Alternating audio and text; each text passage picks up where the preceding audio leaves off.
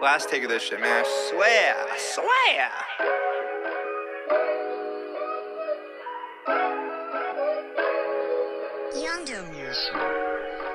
First day out, this motherfucker, student loans calling me. Stay applying, bills piling, eating top ramen. They said I'd be happy, said I'd be doing things, big things, living life while they lie. This ain't right, cause I can't sleep at night. Know that my family gon' work till they die.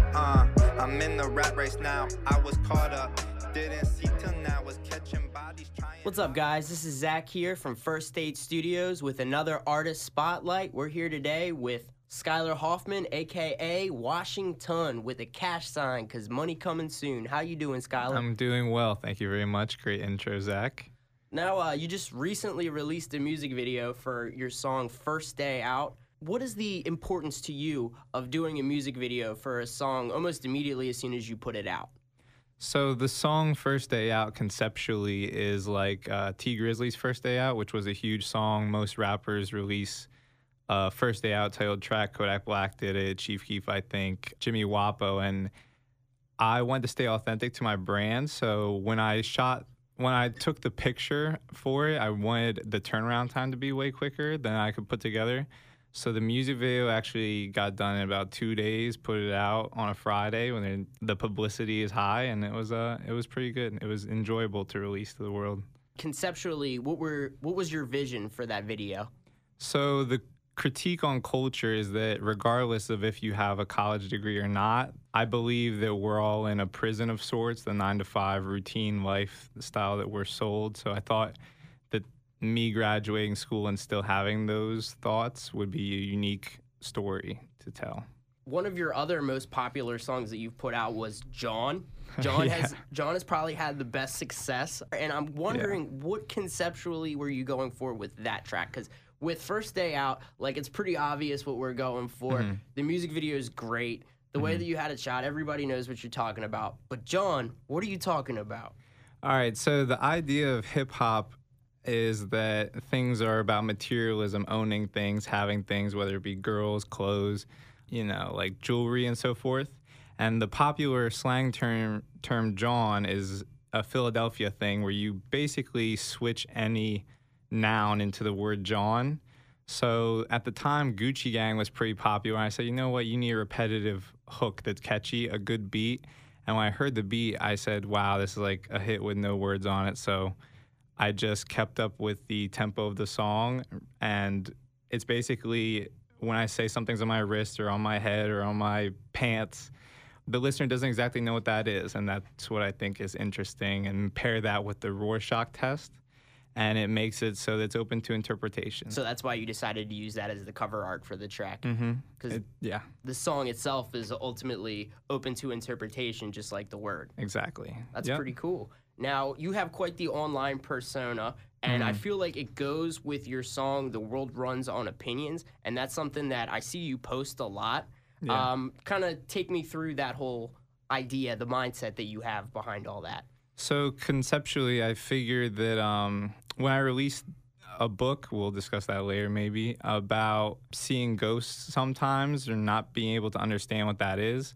Once I released that book, I kind of crossed the threshold of I can't be scared of people's opinions. Like, they're not right, they're not wrong. It's all subjective. So why am I not going to be myself or position myself in a way that is unbound by other people's opinions, unfearful of people's opinions? Because what's the worst they can say, So is what you're saying, like, when you make music, when you do everything, you're not necessarily catering to anybody's interest except for your own. Like, you don't necessarily have, like, an audience in mind when you release something. You're more so just going for what you feel is the right thing to do, sort of like your book, which we are definitely going to be talking about later. I feel like when you're starting out any endeavor, you kind of copy the people who are doing it right. Be like, oh, I want to record like so-and-so or sound like so-and-so.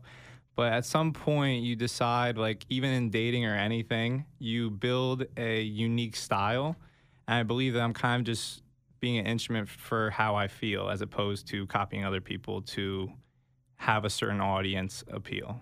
So who would you consider to be some of the main helpers in terms of your creative process? What are you listening to? I'm currently listening to a lot of rap music, some underground artists that I don't know if people are familiar with.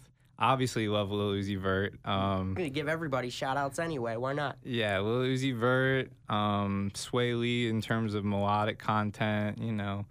I like the melodic artists that can not necessarily be talking about like street stuff, which I appreciate, but it all kind of sounds the same. I like somebody who tries something different. Like, let's say even like a Macklemore, if I don't listen to Macklemore, his conceptual thoughts are amazing. Like Kendrick Lamar's, people who see music not necessarily just as a music element, but like can create an entire conceptual music video, tell a story, get people engaged. Right, which is ultimately something that we absolutely see from so far what you've done. You know, that kind of goes into the next thing. You're in a lot of lanes. You know, you have this Washington career that you've created, but then you're also working on screenplays at all times. I know that you had one a couple years ago. How many do you have now? So I currently only have 2 screenplays completed, but that's because I was on a transition into New York and figuring things out, because the screenplays aren't necessarily for a standard audience. Most of my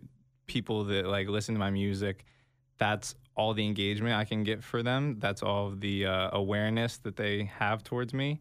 But the screenplay stuff, I need executives. I need people to help fund it. I mean, it's going to be a tough like barrier to cross. It's way tougher than music to enter the space. But I really enjoy it, and I'm just naturally a good writer, in my opinion. Now, as I'm sure that there are people that would wonder how to even kind of cross that bridge and figure out how to get their things, their scripts or whatever it may be, book, any sort of product read by these executives. How have you found success in doing so? So I've done a lot of research on this topic. There's this website called Blacklist, which hosts screenplays. There's this other resource, Stage 32, where you only pay when you want to contact these executives directly and give them a synopsis of your story. I've had a couple of people I usually do something outlandish that kind of doesn't make sense, like what people are doing. So let's say I'll put my entire screenplay on LinkedIn and just say, like, here, and build a funnel out of it. Like, if people want to read it, they can read it. I'm not asking for money up front. The idea is good enough. It's my concept. I own it. So, like, let's collaborate, you know? Yeah, absolutely. And if you have it out like that, you know that there's going to be so many more people that would see it than if Exactly. You know, you're definitely, with the screenplay, that's one of those things where people really have to kind of get their interest sparked, because, you know, you're reading it for the entirety of, say, an hour and a half, 2 hours, however long the movie would be. Have you received a lot of feedback on your scripts so far? So I registered it. If I get 2 reviews on that website, Blacklist, basically a review, script coverage, gives you a ballpark of the budget, the synopsis. They read it. They're paid to read it. And then if I get 6 out of 10 stars average on my reviews, then it goes into a pool of like the top 100 reviews on the website, which gets huge like coverage by executives and so forth. So that's the plan. I plan on doing another review and seeing how it goes. The first one I got like a 6, so it's like solid. But these are people who do this read for a living. I said, okay, that confirms that it's at least good enough than average, you know. So we'll see. And you had mentioned that you moved to New York. Now, how has the creative process, basically your influences in creativity, how have they changed from your years at University of Delaware, in Delaware, to moving to New York? Have you found that there's been more inspiration in New York, or is it kind of about the same? I would say there's more inspiration in New York because there's so many things going on, and actually the people there, it's not like a tight-knit community like in Delaware, as I've seen. Everything is so fast. You have to like move like the wind out in New York. So it makes me get ideas faster, but also lose ideas faster. Unless I'm by myself and trying to think creatively. I just had a birthday, so I got a new microphone, and I plan to like streamline the process of happy birthday, creating music. sir. Thank you. The creative process in New York, have you found it tough to maybe find that time alone where you're able to really sit down and write out thoughts? Is the hustle and bustle of the city keeping you from that? I mean, it makes me into more of a writer, which I'm better at writing than freestyling anything. I start to revert to the same like brain patterns where I just say the same thing and blah, blah, blah. But if I have time to sit down and write and just become like an instrument for the content, then it's good. Because first day out, I felt some kind of way. And at the beginning of the song, I say like last take of this. And I literally just record in one take, because if it's not good, I don't have the Logic Pro literacy to just, chop it up, make everything perfect on time, this, and that, auto-tune it, so forth. I gotta just work faster, and when the concept is right, it kind of just flows. And are you generally happy with the finished product you get from these kind of one-take way of doing it? Because, there's people that'll listen to something thousands of times over and over and over again, and they still hate it. Do you find that if you do something quickly, you still really are satisfied with the product, even if you come back to it, say, like a couple months later? Sometimes not, but the thing that I believe is that more content will make you be shown to the world, and that all comes back to the world runs on opinions thing. Like, maybe my opinion is even incorrect, so why hold back music that somebody might love, because it's subjective. Yeah, it is subjective. Yeah, it's subjective. That's super true. And speaking off of that, I feel like that's a good segue to talk about the book. You created a book, and it's called I Kinda See Dead People. Yes. When did the book come out? Came out in 2017, so like 2 years ago. About 2 years ago, near Halloween, it was like Friday 13th. I remember I had to get that marketing plan together for that. Yeah. Awesome. You Kinda See Dead People, you considered it to be an autobiography. Now, content-wise in the book, for people who haven't read it, would you consider it to be encompassing of your entire life, or would you consider it to be more about the spiritual aspect of seeing dead people? I would say it's more about the spiritual aspect of seeing dead people. You can learn things from me from it, but it's a relatively short book. I didn't mean to make any money off of it. I wanted to prove to myself that I can use my social platform to somehow get leverage that validifies I can do certain things that I wouldn't think I could do. The turnaround time for that was about 3 months process of writing, editing over and over, and finding creative for the artwork, marketing it, doing keyword research on Amazon things, and learning it all just off YouTube. Like, the power of knowledge can teach you anything, So it was mainly about situations in which I saw ghosts or felt things, or just recounting that maybe I had this ability the whole time after being validified by somebody else. So go more into the ability. So the ability is I can kind of see dead people. The whole thought. Like the title. Yeah. Yes. So the word, it's a play on words, because I see dead people is a famous quote from The Sixth Sense. That was the first time, and that was a mainstream thing where psychics were kind of getting noticed. So I kind of do, I kind of don't. I don't train it. I just have these thoughts that become realities, and sometimes I see spirits, and it all comes back to that concept of the third eye, which I didn't think was a thing, and it most certainly is. It's like your ability to slow down time almost and be more highly sensitive to things. So in that case, I'm able to see certain things that other people aren't able to see, hear things, feel things. Do you have any recent examples of this? Well, not as of late. I think it's because I am drinking a lot of coffee and getting into certain routines. I just got back into meditating, so I'm hoping to kind of see things, but not as of late. How does that meditation process work for you? It's good. If you listen to a couple of podcasts from millionaire people, everybody who has made it, so to speak, first harnesses the power of their mind, so they talk about all that and being mindful in decision making, not reactive. I try not to be reactive. So when I meditate, it's like 15 minutes, morning and night if I can, where I just clear my head. Sometimes I start to see colors, things of that nature, maybe come up with a great idea. I keep a ton of notes on my phone of ideas. I've so far like 500 something in the music category. I try to keep it organized, but idea generation is huge, and meditation helps with that. So just all of these different places that you're putting all of your talents, you have all these different things on your phone where you're kind of trying to keep some sort of order to the whole thing. Now, you said that you don't have necessarily a recent experience where you could tell us about your kind of seeing dead people. What was like the one that stood out to you the most throughout your life? Well, when I was a child, I remember having like a ghost companion of sorts. I talk about in the book the kid. I remember we had like an argument, aka me and myself basically, because nobody like believed any of that. And I reported it to the elementary school principal, and I gave her a very vivid description of what the kid looks like, all these things. And I remember like a week later, she came to me and she says, "Guy, we need to talk." And she comes and she says that, "I think you're the kid. I don't know what you're talking about. This is that. We looked all around the school." Freaked her out. Yeah, probably. And ever since then, I was like, wow, like people aren't seeing what I'm seeing, so maybe I should not bring this up. So yeah, that one stands out the most.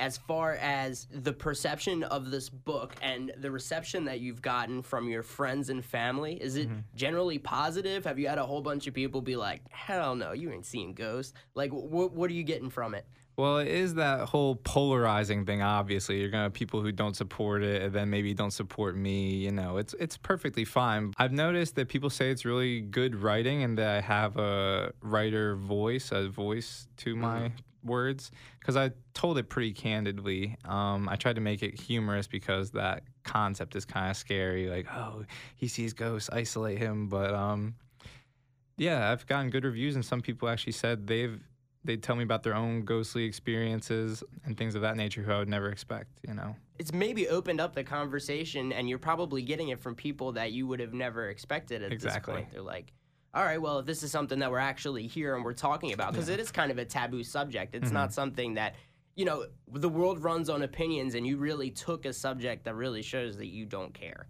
And that you're willing to say what you believe you've experienced and kind of just see what kind of feedback you get from Exactly, yeah. Test the waters, Yeah, so to speak. exactly.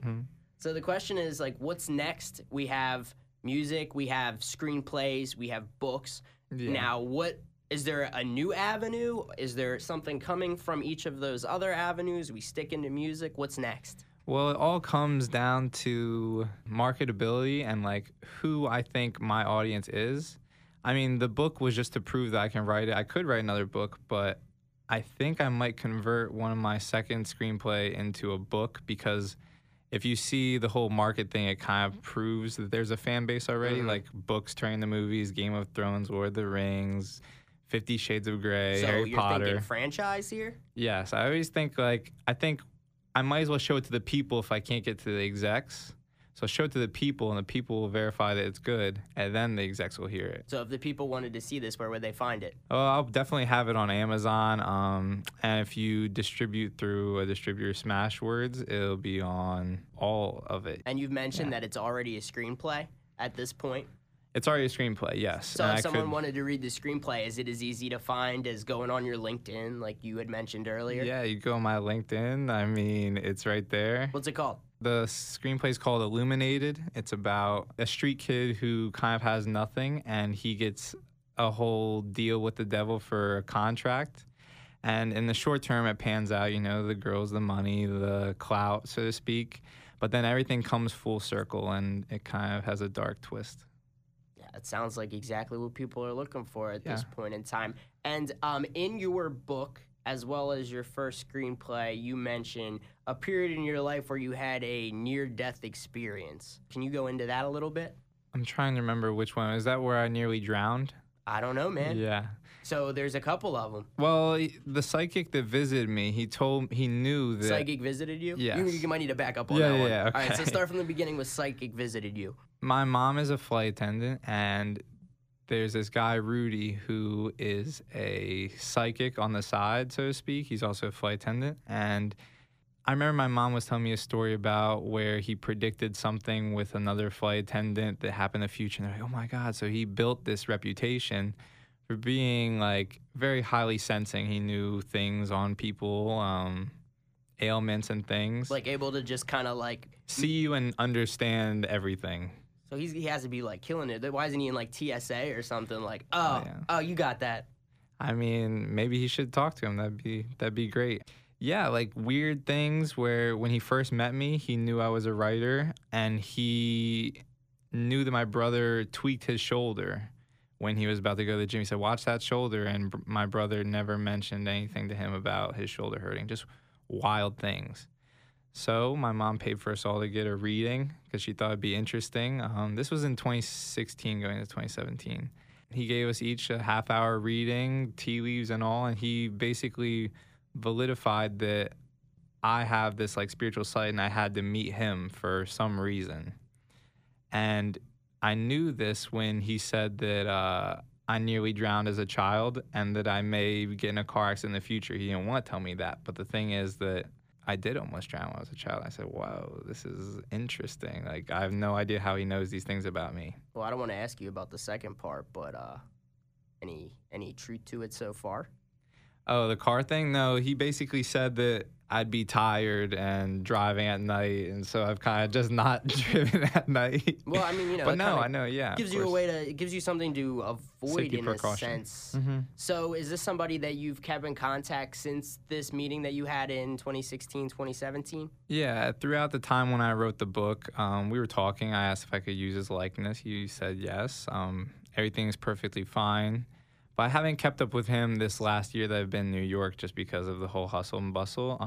I should definitely reach out, see what's new. Maybe he tells me something that I'm completely unaware of. Yeah, maybe he could tell you the next avenue you got to go down, man. Yeah, of course. Yeah, he said that I was going to make music and be known in some way, shape, or form. So, I mean, I see things in a film standpoint. So that's the bread and butter. I'm always just going to be a storyteller, whether it's books or movies or music. There's always going to be a story behind it. And that's what people want. They want something that it has something backing it, you know? Mm-hmm. You talked about making music where the song doesn't necessarily, it's up for interpretation. It seems like that's kind of what you're going for with everything. You want to make sure that there's that backstory, there's that meaning behind everything that you're doing. That's exactly correct, yeah. Things are just more powerful in your story. It like brings out emotion. Everybody goes through the same things, but they might not talk about it. So I want to be able to talk about it. And if people like it and then they, you know, I build a fan base and we just have fun and support each other, you know. Have you been finding that a lot of people have reached out saying that they relate with the material that you've created so far? Yeah, some people really like John. I mean, it's very simple, repetitive, but the end rhyme is there between, like, you know, feet and teeth, like things about that nature. I mean, it doesn't just not rhyme. So people like that song just because it's kind of EDM, turned up, not very, like, I need to be listening to the music right now. And then first day out, a lot of people relate. Somebody just texted me that I haven't talked to in 2 years, said, yo, first day out is lit, you know, so... I mean, I it's got fun. my student loans the other day, and it's actually the first thing I put on afterwards. Yeah. I was like, oh, I need that first line. Exactly. As soon as you graduate, they're calling you, I swear. Damn right, man. Yeah. All right, so we have more music coming on the way? Yeah, of course. So with the birthday, you know, got a good mic. I watched this interview that empowered me with YBN Namir, where he said he literally recorded his hit song while working at Journeys just on a tube sock on top of, as a pop filter on top of his microphone, and just blew up, you know? So it doesn't require much, and I just say, you know, it comes down to, like, work ethic. If I really enjoy the music, like, it'll come out. It'll be good. So are you going to be recording now in New York? Yeah, I bounce back and forth. I'll probably be here for the holidays and so forth, but I'm kind of trying to lock in and just start recording like Russ, just put things out, you know? If people like it, they like it. If they don't, I mean, then they're not part of my fan base, and that's perfectly fine. I mean, the great thing is when you're able to actually, you know, the hustle and bustle of the city, you get rid of it when you're able to record in your own space. Yeah. So now you kind of have that ability where you're going to be able to pull out the creativity whenever it's there and actually put it into creating your own product. Exactly. All right, man. So it's been great having you on. Skylar Hoffman, a.k.a. Washington, writer, screenplay writer, and rapper, here with us in Delaware, First State Studios, and we're excited to see what you have next. Thanks for coming on, man. All right. Thanks, man.